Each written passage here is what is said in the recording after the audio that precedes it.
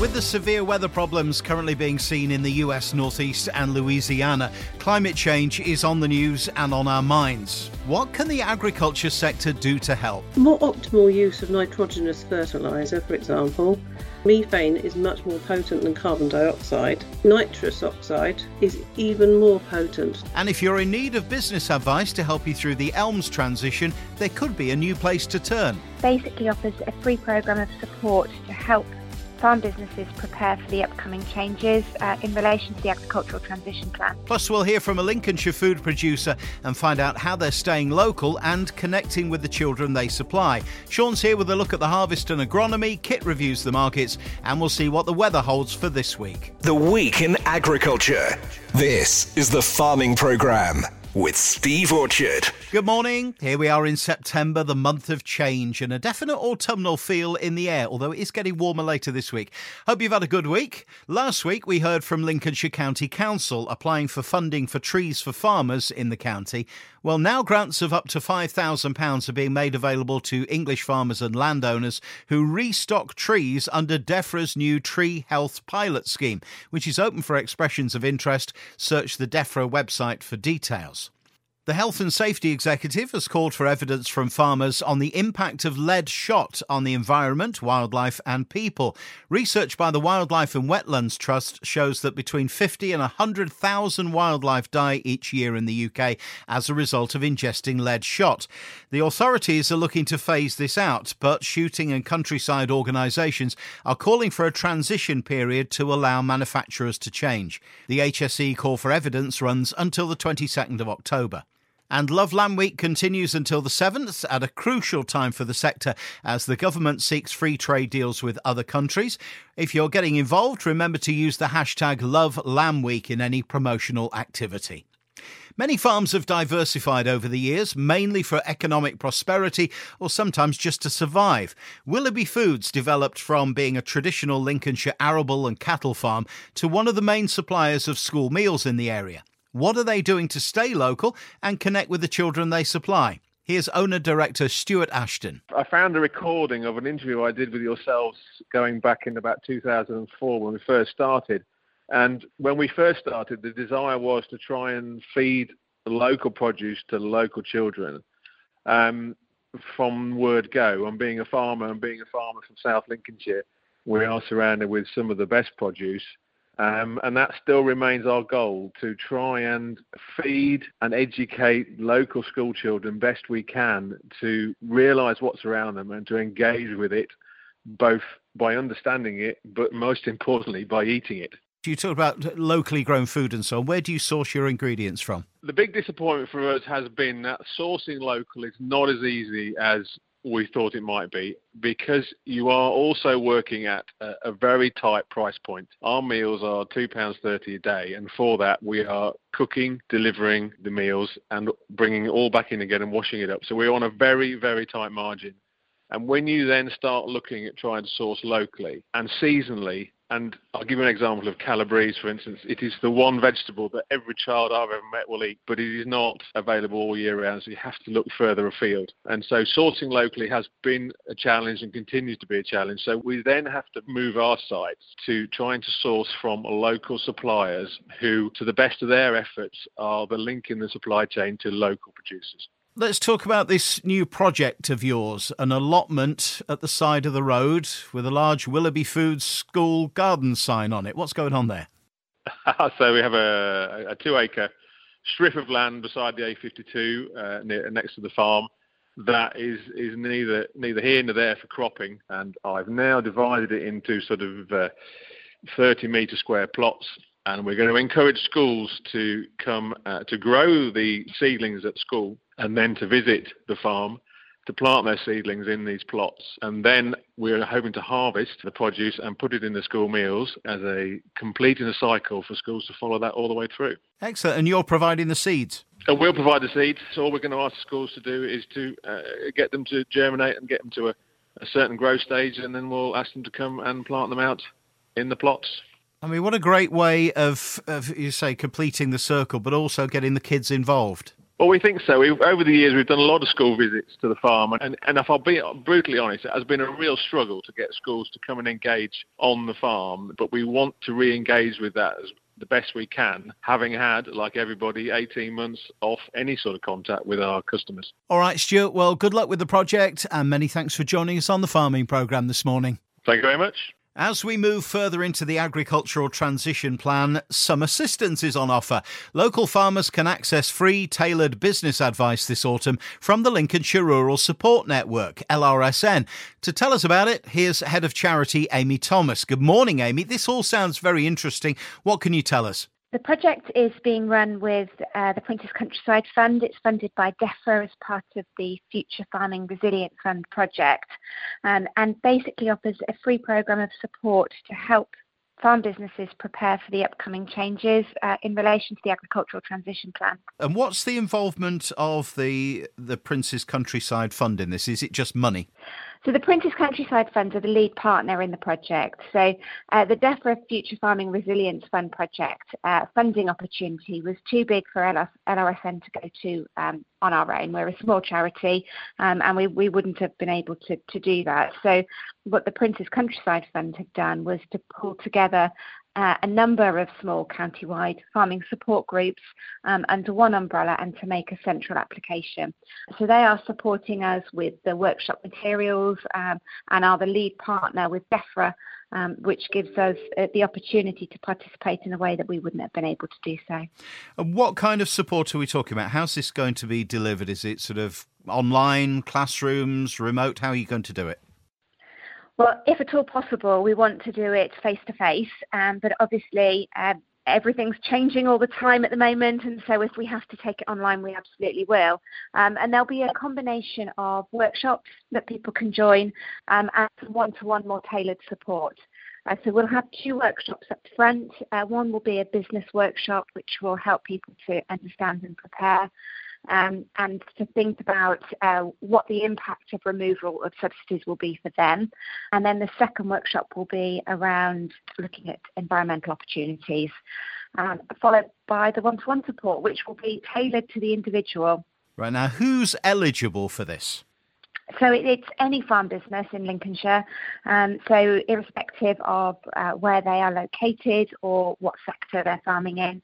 And the only eligibility criteria is that they are only taking part in one programme funded by DEFRA, which I know might get a little confusing for people.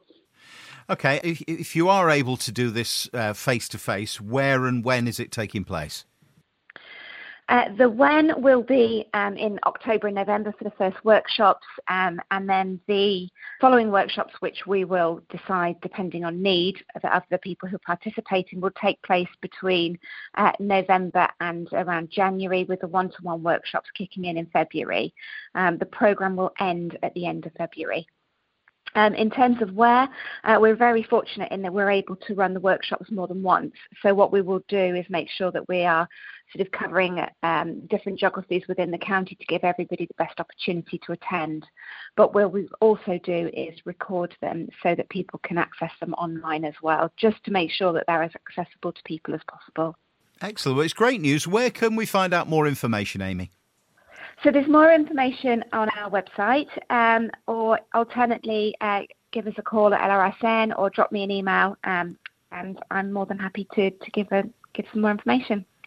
OK, Amy. That's Amy Thomas, Head of Charity at LRSN. Thanks for joining us on the programme this morning. Thank you. That website, if you'd like to know more, is lrsn.co.uk. Thanks, Amy. As we move into the month of change that is September, how's the harvest going? And what advice does our crop doctor, Sean Sparling, have for us this week? Morning, Sean.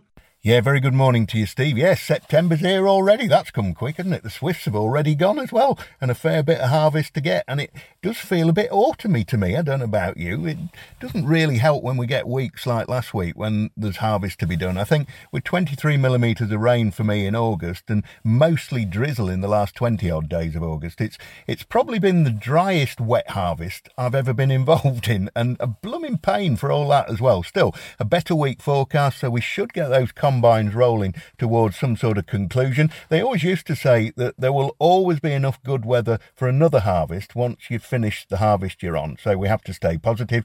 The harvest still well underway, as I said. Spring beans going off quite quickly now in the field, and glyphosate pre-harvest tends to do far more damage to the rubbish in the bottom than it ever will do to the bean plants themselves, so it's important to have the majority of your pods black. That means you're around about 30% moisture or less, and keep the water volumes up as well so that you get the glyphosate down to the rubbish in the bottom where it's needed. And remember that oilseed rape needs a pH of around 6.5 or higher. It really doesn't like even slightly acidic soils, and I think sometimes we don't do enough lime testing these days. I used to do an awful lot when I first came into this industry 30 years ago. People don't seem to do so much these days. Depends on the soil type. It does vary between light soils and heavy soils and organic soils, but as a mean soil, say a moderately heavy clay soil, you need around 2 tons to the acre of ground limestone or screen chalk to lift the pH from a 6 to a 7. That's 5 tons per hectare to take it from a 6 to a 7, or a 6.5 to a 7.5. If you're using Limex, you need a lot more than that. You need 5 tons to the acre on similar soil type, or 12.5 tons per hectare to do the same job of lifting it 1 pH point. So just make sure that you're using appropriate doses of whatever product you're using. Also, once the pH does go above 7.5, you do start to lock up nutrients. So it's a false economy to just chuck lime on for the sake of doing it. Understand what you're dealing with before you start. You'll lock up nutrients like manganese, magnesium, for example. So get the old BDH lime testing kit out, or one of these fancy electrode testers, but do know what you're dealing with before you start. And low pHs can encourage things like clubroot in oilseed rape as well. So it is worth a few hours of your time sampling just to get ahead of that game. It's not all about phosphate and potassium indices. The pH, or the potential of hydrogen, is crucial to the plant's availability to those nutrients. Also worth remembering that you can apply up to 30 kilos per hectare, of course, of nitrogen to oilseed rape in the autumn, whether that's from an organic manure or a bag. But with a lot of straw being chopped and left in the fields preceding oilseed rape this year, that nitrogen helps to feed the bacteria, who then use that as fuel to help them break down that straw. Mind you, I think a bit of rain on these oilseed rape this fields would do way more good than anything we can chuck on from a bag at the moment. As I said earlier, very, very dry out there for such a wet harvest. Cabbage stem flea beetle, for me, not really a big issue still in my oilseed rape, although I am hearing reports of issues further south, so keep your eyes open for more than 25% of that leaf area being affected, or adult levels increasing in your water traps or on your sticky traps. You can find the shot holing damage quite easily, but it's still far more about slugs, rabbits and birds out here for me than it is for cabbage stem flea beetle. If you do hit those damage levels requiring treatment, avoid conditions where intense sunshine, high light intensity, windy conditions, wet conditions, because the adult beetles are far less active in those conditions and far more likely to go and shelter. And as the pyrethroids we have access to these days are contact rather than residual, you have to physically hit those beetles. So just after dark, on dull days, still days, all seem to have far better results from those conditions over the last couple of years. But with a huge proportion of the cabbage stem flea beetle population resistant to pyrethroids, it's now the case that good luck will probably be the most useful aspect. If you know that you've hit those adults, by the way, if you've been out and sprayed them and they aren't dying, multiple applications will not only be a waste of your time and your money, they will be very, very damaging to the beneficials. And remember, the aim is to get the oilseed rape plants growing faster than the damage is being caused, so that when egg laying starts in 2 or 3 weeks' time, the plants are at least big and ugly enough to stand some sort of chance of making it through April and beyond. It's incredibly frustrating for me as a consultant and a crop advisor that we're growing crops that, having our fingers crossed and hoping for the best, is our main angle of control. But the swallows, the martins and the other insectivorous birds and beasts out there are doing their very best to help us. Sugar beet, Cercospora levels increasing, bacterial leaf spot quite widespread, but an awful lot of nutritional deficiencies out here. If you did apply a fungicide around 28 days ago or so, you may now be thinking about putting a second one on. Drop some manganese and magnesium in there, because that'll help clear up some of these nutrient deficiencies. Straw-based fungicides, by the way, do have 2 aspects of control. They have a physiological effect on the plant as well as disease control by encouraging those plants to scavenge nitrogen, so that fungicide itself is going to help green those crops up. Cercospora control from things like Escolta, though, is not particularly brilliant, so do manage your expectations. If you've got Cercospora in your crop, it's not going to go away. Very little virus about as projected this year, although odd fields as you drive around the county do have those telltale yellow circular patches in them. So if you haven't registered for virus on the website by now, you had to do that by the 31st of August, you are now too late.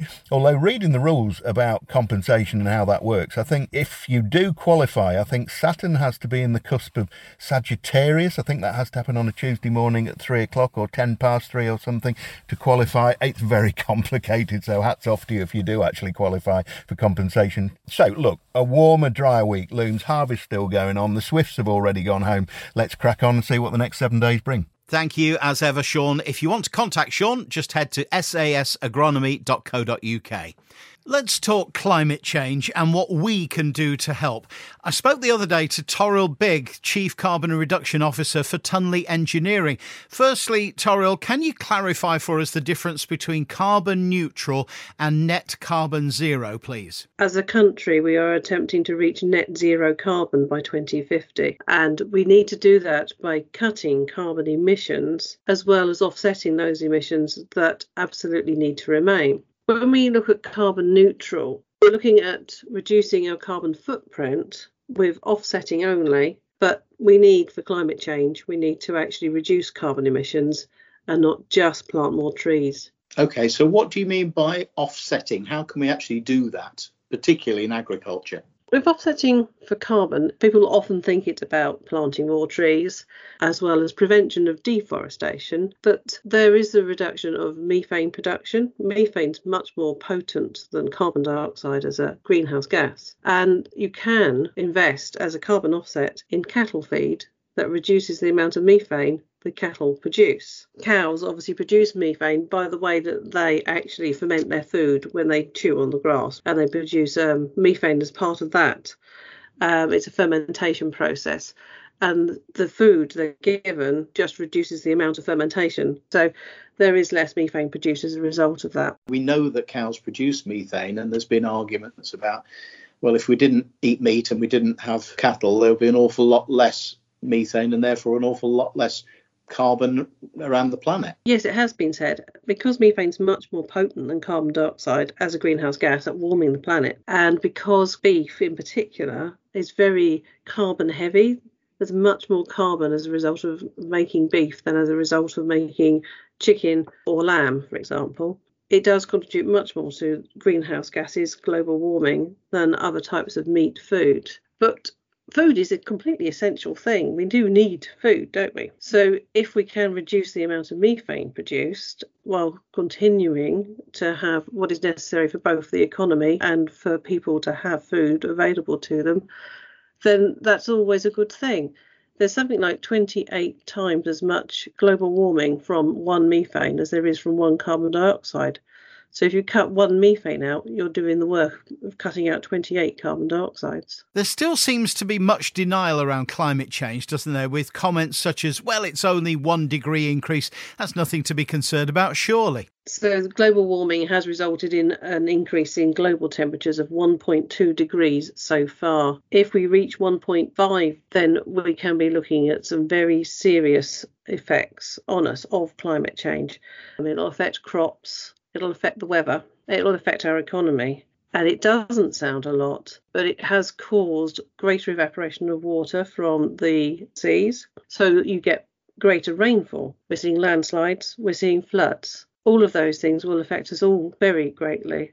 And agriculture in particular stands to be badly affected by extreme weather events. So methane, we know about carbon in soil. What else can farmers do to contribute, Toril? More optimal use of nitrogenous fertiliser, for example. As we discussed, methane is much more potent than carbon dioxide. Nitrous oxide is even more potent. There's 273 equivalents of carbon dioxide in one N2O, nitrous oxide. Then there's the opportunity to leave borders wild and unsown and untilled. And there's reduction in runoff to the to the waterways around the edges of the field by raising the edges so that when we do get heavy rain, it doesn't wash everything off into the water. I think farmers, like everybody else, can do all of the normal things we can all do to reduce our carbon emissions. Diesel, for example, could be exchanged for electric vehicles. In your buildings and in your homes, you can exchange lighting for LED lighting. You can change from gas boilers to heat pumps. So there are things that farmers can do that are actually the same as all of us. We can all make those changes. All right, Toriel, thank you so much for joining us on the farming programme. Very, very interesting. Thank you. Thanks very much. You can read more about this and Toriel's work at tunley-engineering.com. From the climate to the markets now, with his weekly update, here's Openfield's Kit Dickinson. Morning, Kit. Well, good morning, Steve. This week, Hurricane Ida left its mark on the grain markets as damaged exports facilities and loss of power disrupted logistics in the busy UF Gulf ports, making them inoperable for an undetermined length of time, which will result in lower exports in those facilities which are affected. The market has decided that this is negative for prices, although, presumably, those exports will be switched to other ports or origins until normal service can be resumed. In the meantime, there is a flurry of tender activity by major importers: Egypt, Algeria, Iran, Pakistan, Turkey, amongst others, some of whom have passed on recent tenders due to high prices, only to find prices have continued to move higher still. With the Canadian, Russian and EU export availability combined likely to be 15 to 20 below last month's USDA report, it is difficult to see who, apart from the US, will pick up the slack until the new crop Australian wheat is available. Prices are off recent highs, but the fundamental bull case for wheat remains intact. If and when China returns for wheat and maize in the weeks and months ahead, it will only fuel demand, and the equation, which will be understated with consumers domestically and internationally, will be undercooked. Looking at barley, harvest muddles on in various regions across the UK. All eyes on what the post-wet weather break harvest quality is like here in the UK. Further afield, we are hearing that the Danes continue their harvest, with rain also affecting progress and some slightly disappointing yields in some of their later crops. Eastern Europe harvest has seen largely acceptable crop produced, which, given the weather issues over the last few weeks, the outcome has been better than first envisaged. Back here in the UK, with the Northern European harvest in the home straight, we have seen the UK free on board market values maintained, also helped by the weaker British pound, which has kept under the level of the domestic market. With feed values trading in the nearby range, premiums have seen a small squeeze on the basis that the product needs spot movement to take advantage of MAGB terms. For more information and specific prices for anything to do with feed barley or malting barley, please do speak to your Openfield Farm business manager. Oilseed rape, China had maintained their steady purchase pace with almost daily reports of cargoes being purchased. This, for now, has answered some of the questions over demand and adds a brighter spot to recent news flows. Crude oil values have been rebuilding slowly since the end of August drop over demand concerns and took the news that OPEC Plus has maintained its gradual output hike in its stride. Closer to home, domestic rapeseed values have retreated with sympathy with external drivers as the futures were circa €13 down over the week. All this in the face of the StatsCan report now being pointing to a 20% drop in Canadian canola output, with the official figures at 14.7 million tonnes, which is the smallest in 9 years, down from 18.7 million last year, and early expectations of the 2021 at circa 19.5 million tonnes. With growers keen to finish up harvest on other commodities, the physical markets are challenging in the short term, and the focus will be on the increased importance of the USDA September report. So looking to prices this week, feed wheat for September is 184 to 186, November 187 to 189, February 190 to 193, and May 193 to 196. Milling wheat premiums are currently £22 to £25. Feed barley for September 169 to 171, November 171 to 173, February 173 to 176, and May 176 to 179. Malting barley premiums are circa £30 to £35. Oilseed rape for September is 482 to 485, November 485 to 489, February 489 to 494, and May 494 to 498. Many thanks, Kit. Kit Dickinson from Openfield. Their website for contact and information is openfield.co.uk. The Farming Programme. 5-day forecast. Pretty much dry, calm and warm, certainly for the first half of the week. Rain's expected from midweek, staying warm though. A light easterly today, dry with some sunshine and highs of 23 Celsius this afternoon. The wind veers round to the south overnight, staying calm for Monday, which will be another dry day. Warm too, we may see temperatures up to 27 inland.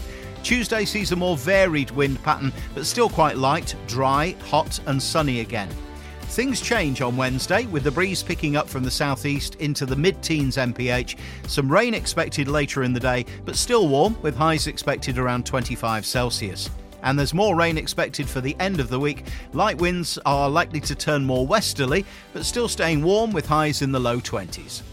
Finally, many thanks to Andrew Ward for letting me have a go at driving a combine the other day. Thoroughly enjoyed it, but thank goodness for GPS is all I can say. Andrew tweeted the video if you want to have a look, at @wheat_daddy. That's it for now. The Week in Agriculture returns next Sunday at 7 on Links FM and podcast, or ask your smart speaker to play the farming programme. Have a good week.